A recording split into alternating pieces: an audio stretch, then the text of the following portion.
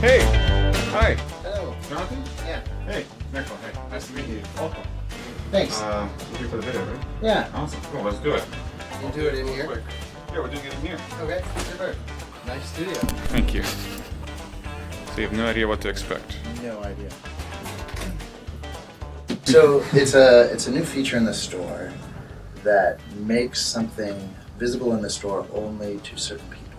Mm-hmm. So basically, it's the fundamental problem that we're trying to solve is how do you launch something that's already really high quality and fully tested in a production environment?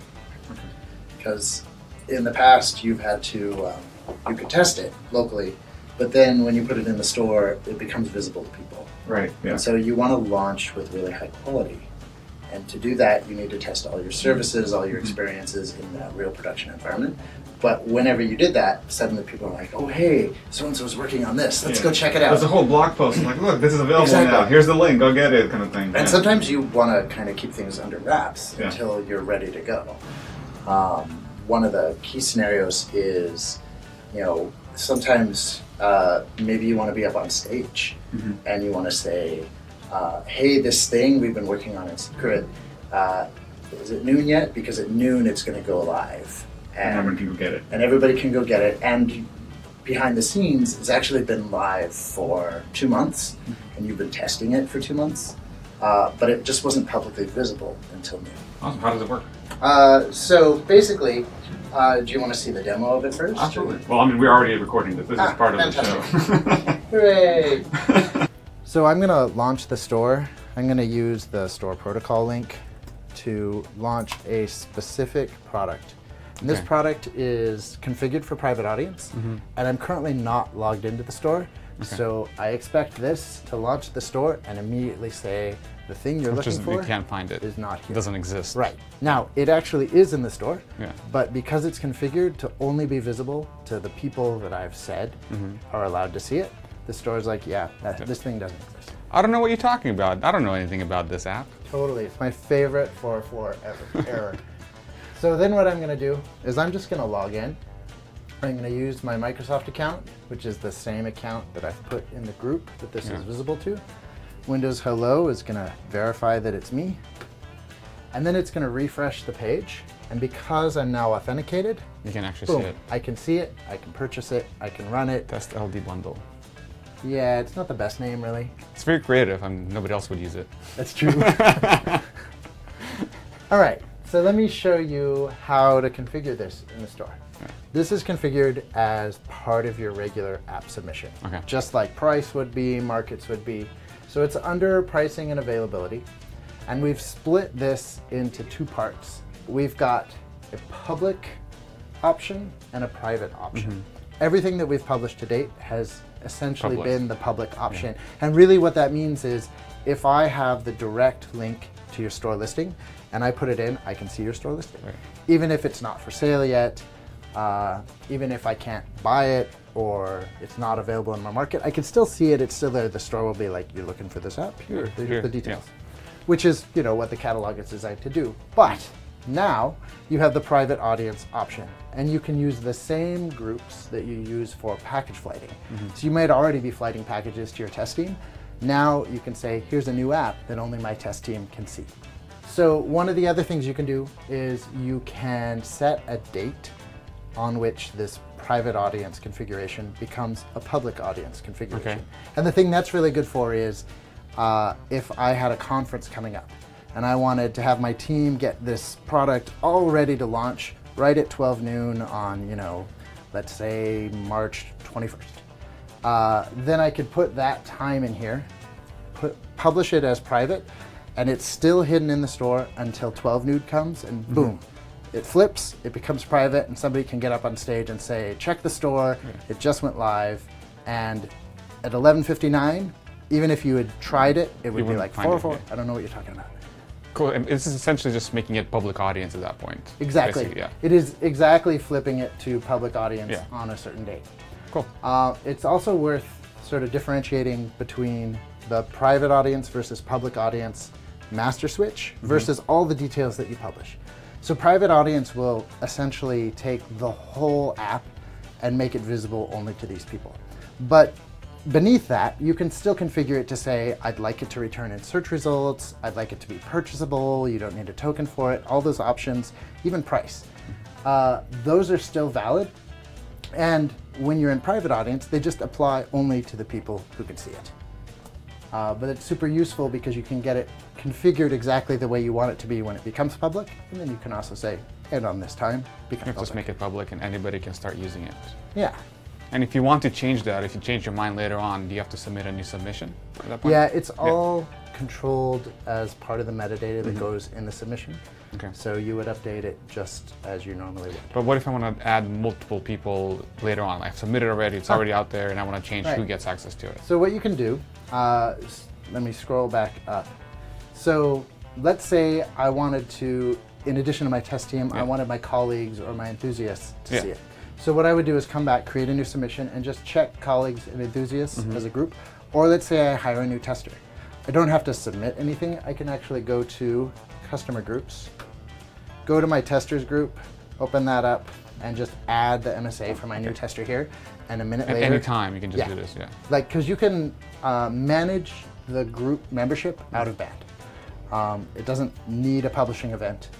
You can just add or remove people based on the makeup of your test team. So if somebody gets fired and you want to get rid of them from their— you can't have access to this anymore, removed. Technically true. Yes, but we try to stay positive. Okay, somebody gets hired, Yes. There you go, we get them access. Totally. We talk about this being private. That's different from it being secret. And the difference is there's humans involved.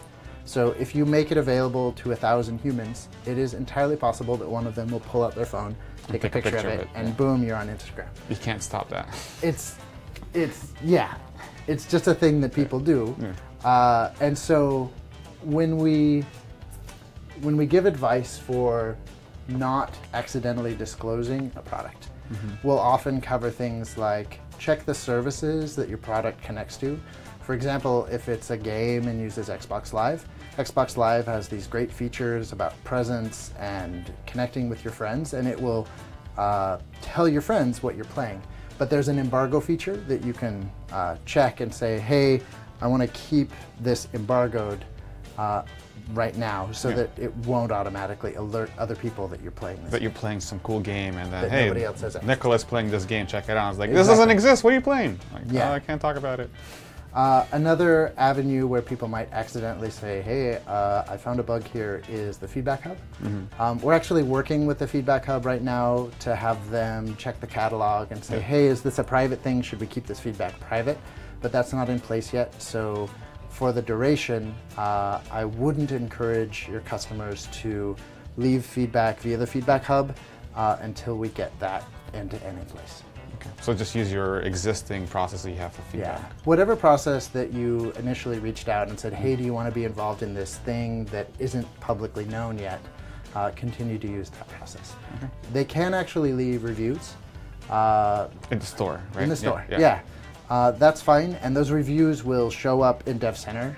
You can go to Dev Center and read all the reviews, but because your product is private, the review system actually does check the catalog and say, is this a private thing? If so, I'll just keep it under wraps and show only the developer. So once they switch to public, those reviews that were left while it was private don't show up anymore. Correct. They're still, the reviews get stamped when they get written, and so they'll get stamped as private, and then new reviews, once it becomes public, will be visible. This is really one of 3 tools that you can use to get validation that your experience is a good quality before launching. Right, so you start, you have a new app, you're going to launch in a couple months, you put it in the production store and you make it private audience. So only the people on your test team, maybe your coworkers, can see it. And then you decide, you know what, I'm banging out a build every day and I think they're good quality, but I'm going to send them to my testers first. So I'll create a package flight just for my testers, but my testers and my coworkers are the ones that can see the app. My testers get the package flight, and then the best flight of the week, I'll elevate to my coworkers and promote. Kind of like flighting what we do with Windows right now, like exactly Insider. What we do with Windows. Yeah. And then maybe you expand out. You have 1,000 enthusiasts who are totally gung-ho, want to give you early feedback. You add them, they can see the app now. and you decide, you know what, those builds that I was sending to my coworkers, I kind of want to pick the best of the month to send to my enthusiasts. And there's a lot of them, and so you might use gradual rollout to say, when I promote that build from coworkers to enthusiasts, I'll roll it out to 10% and just check telemetry, like, yeah, is that going well? There's no breaking bugs or whatever it is, and people are not complaining, so keep going. And I could do all of this while my app is private. Because really, it is the same app. People who buy the app when it's private audience, they have an entitlement to the app. Like, you flip the switch, it becomes public, and more people can acquire it, but it's not changing any part of the app itself. We actually had long discussions like, do we want to call this beta? But when we say the word beta, like, different people assume different parameters. Like, sometimes a beta app is an app that's side by side, where you have the beta and the real version, real in quotes, I guess, and they both run at the same time. This isn't a separate app. This is the app that you're going to launch using the services that it's going to use in prod. So you're testing exactly how it is that other actual people will use this app. Exactly. Okay. Cool. Well, thank you so much for coming all the way here to do this. Yeah, my pleasure. And I hope people get a lot of value out of this feature. What's the best way for developers to give feedback on this? So we have a feedback control right in Dev Center. You can leave feedback on a particular page. Also, when we publish the documentation for this, it'll be part of the regular how to make your configure your app for being for sale in the store documentation. There's a forum comment system directly on our topics, so we welcome feedback via that route as well. Perfect. And who's reading that feedback? I am. So we'll tell you by name, hey, fix this. This is not working. Hey, Jonathan, I really wish for X, Y, Z. Yeah. I bet a lot of AAA studios actually use this, because that's for gaming. This is huge. Yes. For games. That was one of the big drivers. You know, games, I've got, $20 million in. I need to keep it secret, and I need to test in production. Like, it's just not enough to test in a sandbox these days. You have to test your production services.